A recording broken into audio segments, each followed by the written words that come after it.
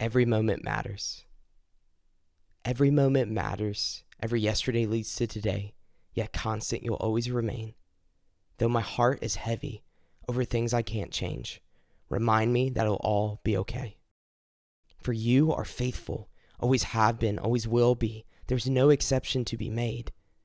For you prove you are present despite what lies deep, when there's peace where there none should be. In every moment, Lord, grant us favor. Help us remember that you're in control. Though time disappears as quickly as a vapor, our every thought you hold and know. For every moment matters, and every yesterday leads to today, yet constant you'll always remain. Though my heart is heavy over things I can't change, remind me that it'll all be okay.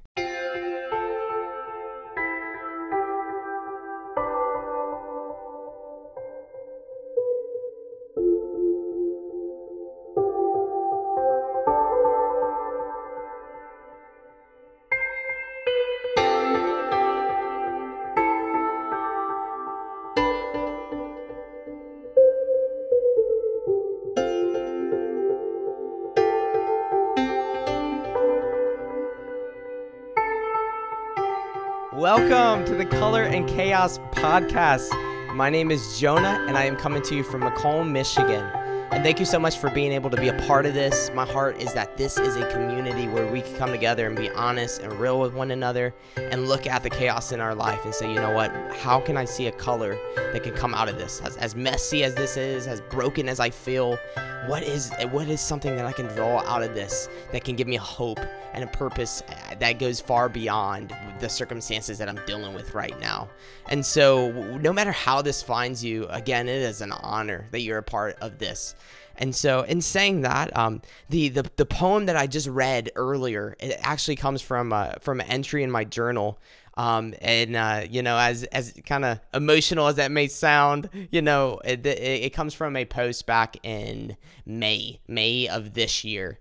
And I wanted to open up with that here today. And as you can probably see by the title, if you're watching this, you can see the title. And if you're listening to this, you can see the title. So that's what we're going to talk about today.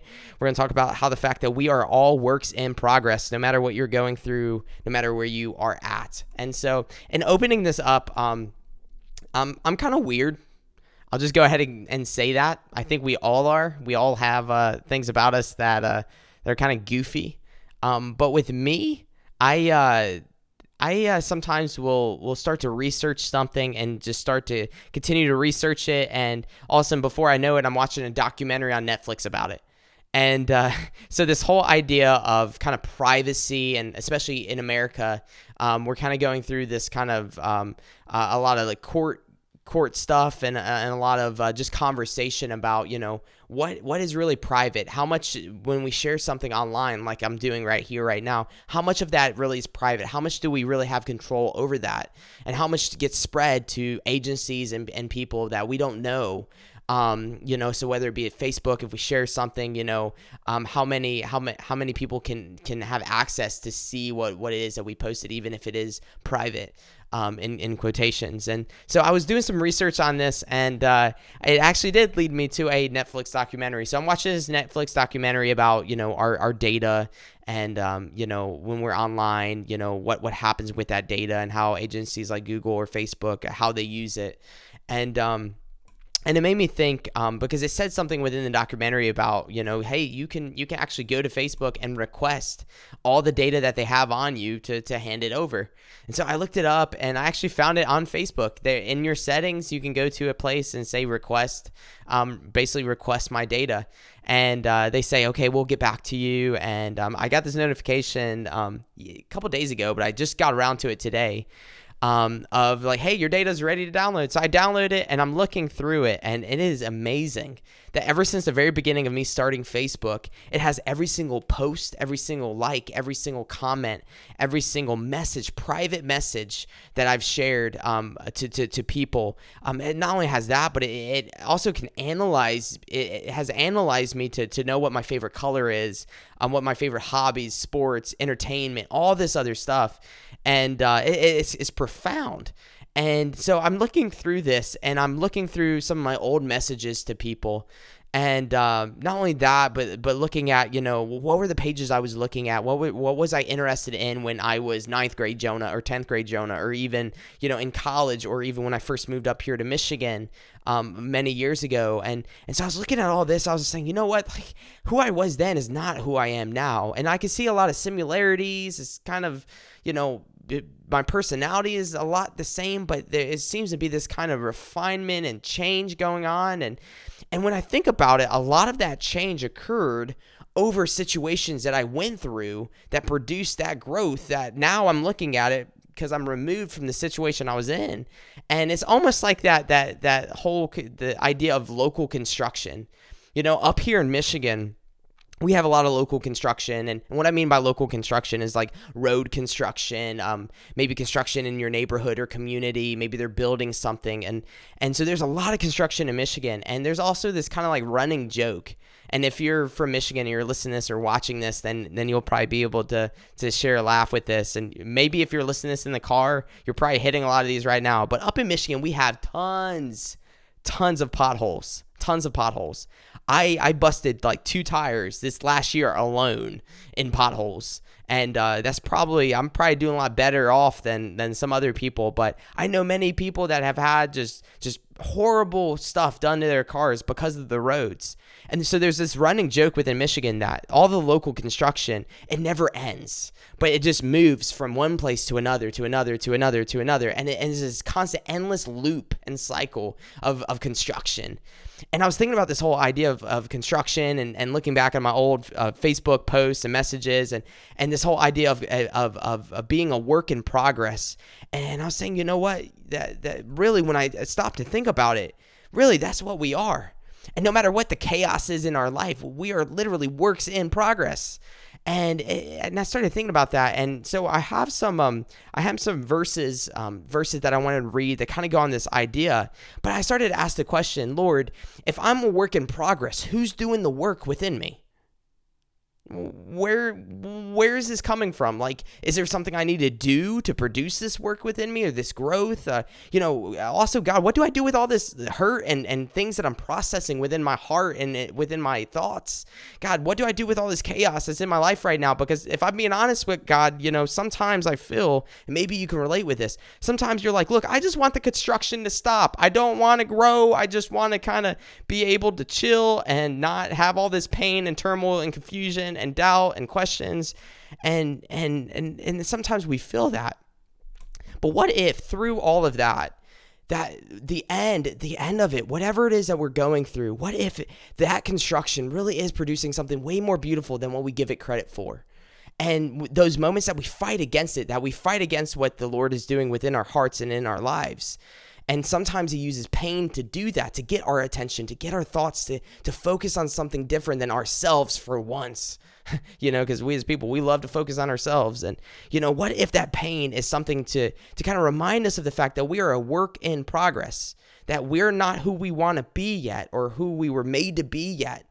But what if the whole purpose of this life is that journey, that every single day, except for us saying, okay, I have to fix this in me. I have to do this. I have to produce this. I have to, it's all about me. I have to do this. And when there's a flaw or a quirk in your life, we start to get down on ourselves because we don't like what we see sometimes. When you look in the mirror, you lay at bed at night and you're just thinking about who you are and you're just the stuff that's just wrong within you.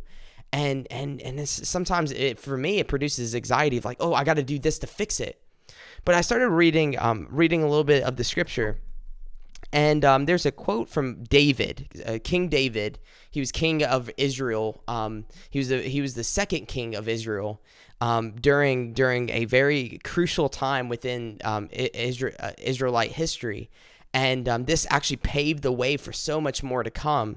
But the people of Israel basically said, you know what, God, you are my God and all this stuff. And yeah, you've done a lot for us, but we want to be like all the other nations and have a king, have someone to rule over us. And so the Lord gave them what they wanted. And all of a sudden they were starting to see like, oh, wait, it's not all that it was cracked up to be. And even the kings themselves go through so much, and they're saying, "Oh, being a king isn't all that it's cracked up to be." But so David is having a moment where he had one of those work in progress days where he hit a pothole really bad, and he's like, I'm messed up. I am broken. I am hurting right now. There is a chaos within my heart and my life. And Lord, I don't want to just hide it anymore, but I want to, except for ignoring all the noise of all of this and all that, the discomfort that this brings me, God, I want to bring it to you because our relationship matters way more than all this construction that's going on right now. And he says this in Psalms 51:10. And as I read this, my prayer is that we can, and you listening to this or watching this, that we can ask ourselves, okay, right now in the chaos in my life, am I asking God for this? Or am I asking what I'm about to read? Or am I asking God more for just remove this pain? And so this is what David says. In his pain, in his mistake, in his brokenness, he says this: create in me a pure heart, O God, and renew a steadfast spirit within me. I'm going to read that one more time.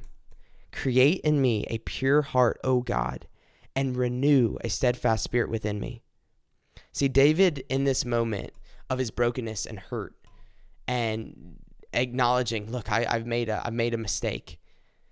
David doesn't just ask God to remove the mistake or remove the consequence or remove, this uncomfortable feeling, question, doubt, all this stuff that we every single day, me and you deal with. He doesn't say remove it, but he says, you know what? I want you to work on my heart, because right now, that's what is of utmost importance right now.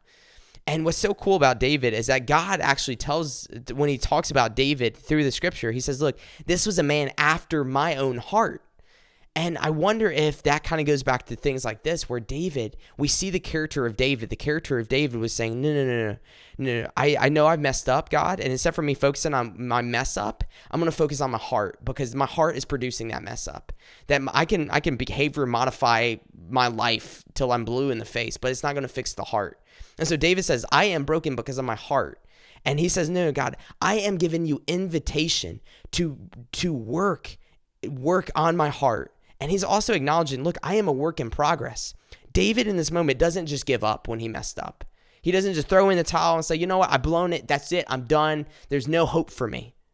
But David says, no, there's hope. Because why? Because I can call upon you, and you, even though I can't right now through this pain, hurt, and trauma, and my mistake, I know I can't do it. But God, I can call upon you, and you can create in me a pure heart.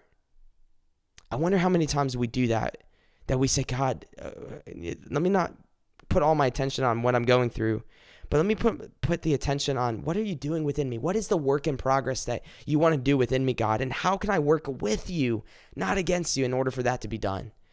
And so he says, create in me a pure heart, O God, and renew a steadfast. And steadfast means a loyal, a united spirit within me. So he says, renew. So he's asking God through the pain, saying, God, can you kind of help refocus what I'm processing? My process is, instead for processing my pain, I want to start to process you and how you are with me even now. And this is something that is just so profound in this whole idea of the fact that David understood, a king understood, look, I'm nothing but just a work in progress. And in saying this, Paul in Scripture, the man named Paul in the New Testament, he was someone who had this crazy encounter with Jesus after Jesus died and rose again. But the Lord revealed himself to Paul, and it changed Paul's life and changed his outlook on his life and world.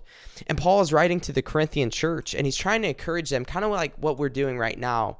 And he's saying, look, no matter what's going on, all the craziness and mistakes that you've made and mistakes going on around you and all this just brokenness and selfishness, all this stuff, all of this, I want you to think about something a little different than that. And this is what Paul says. And this is 2 Corinthians 4. I'm going to kind of jump around, so I'll tell you which verses I'm at. So in 2 Corinthians 4, we're going to start in verse 1. He says this: therefore, since God in his mercy has given us this new way, we never give up. We never give up. So he's saying, okay, what I just wrote you about, I'm segueing what I wrote you about and to talk about this now. Okay, look, based on the fact of what God has done for us, don't give up. And then he goes on to say this in verse 7. We now have this light shining in our hearts, but we ourselves are like fragile clay jars containing this great treasure. What he says this basically in these terms. Right now, you're driving down Michigan streets, and there are potholes galore. But right now, except for focusing on the potholes, basically, what he said, that we are jars of clay. Jars of clay can shatter very easy. So he's saying, look, we have this light inside of us, but that light is in like a jar of clay. He's saying, look, you are driving down these Michigan roads, but what's in the car is precious cargo. What's in the car matters so much to God. And that's you. He's saying, look, like, you matter. But he's not just saying you matter, but he's saying what's inside of you matters. And he's speaking to people who has surrendered their life to Jesus. That basically said, look, I know Jesus was who he claimed to be, and he is the hope that I have to have a reconciled relationship with my Creator. I know I can't produce that because I am broken. I am a jar of clay. But Jesus, you lived the life that I could not live. You, as God, the Word of God, you became like me. You became man, fully man. And you lived this life that I could not live. And you died the death that I deserved because of my hostility to you, my Creator. And these are people that said, you know what? I want to live for you now, Jesus. I don't want to live for me anymore. I don't want, because I know I'm broken. I'm a jar of clay. And so it's just like that just like with them, that they are people who are saying, look, I am a jar of clay, but there's a light inside of me that is precious. And the Lord loves that light, and he is faithful to that light. And that light is faithful to the shell that it's in. The light is faithful to the jar of clay. Just like that, it's like you are that person, or we are people that are driving down these Michigan bumpy roads, going through a lot of pain and change in our life that can be difficult. But he's saying, no, don't forget who you are. And don't forget whose you are. You have a Creator that loves you and that thinks of you very preciously. Why? Because he paid a high price on the cross for you and for me. And he is faithful to produce within us a growth that no longer do we have to just be jars of clay, but he is bit by bit doing a construction, changing us from day to day. And he goes on to actually talk exactly about that. And so he goes down to verse 16, and this goes to verse 16 to 18. So this again is 2 Corinthians 4, verse 16 to 18. And he says this. That is why we never give up. Kind of like what we just shared. A lot of that. This is why we never give up. Though our bodies are dying, our spirits are being renewed every day. Day by day by day by day. And he's saying this, like, although our bodies are dying, our spirits are being renewed day by day by day. So what he's talking to these believers, he's saying, look, don't forget that who you are is precious, for one. And that goes to you as well, and to me. You are precious. You listen to this, watching this. Me right now speaking this. We are precious to our Creator. And he loves us. Not only that, but he has given us a light when we surrender our lives to him. And that light is through the Spirit of him. That he gives us his Spirit. The same Spirit that rose Christ from the dead. That the Bible says will dwell in you and produce a work in progress within you to change and chisel away the parts of us that are not of him.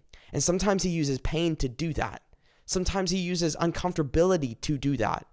And just like when I go to a doctor's office, and I hate doing this, I hate needles, and I always have to get them. I always have to get shots, and I always have to get blood work. But just because it produces a pain doesn't mean it's not good. Doesn't mean that it won't produce a growth within me. And I also would be ignorant to think that maybe the work in progress in you is painful. Maybe you watching this or listening to this, someone who's going through cancer or going through an illness that is going to take their life. And with that, the only thing I can say is that I break with you. That your brokenness is real. And not only that, but we have a Creator that breaks with you as well. And he experienced that brokenness.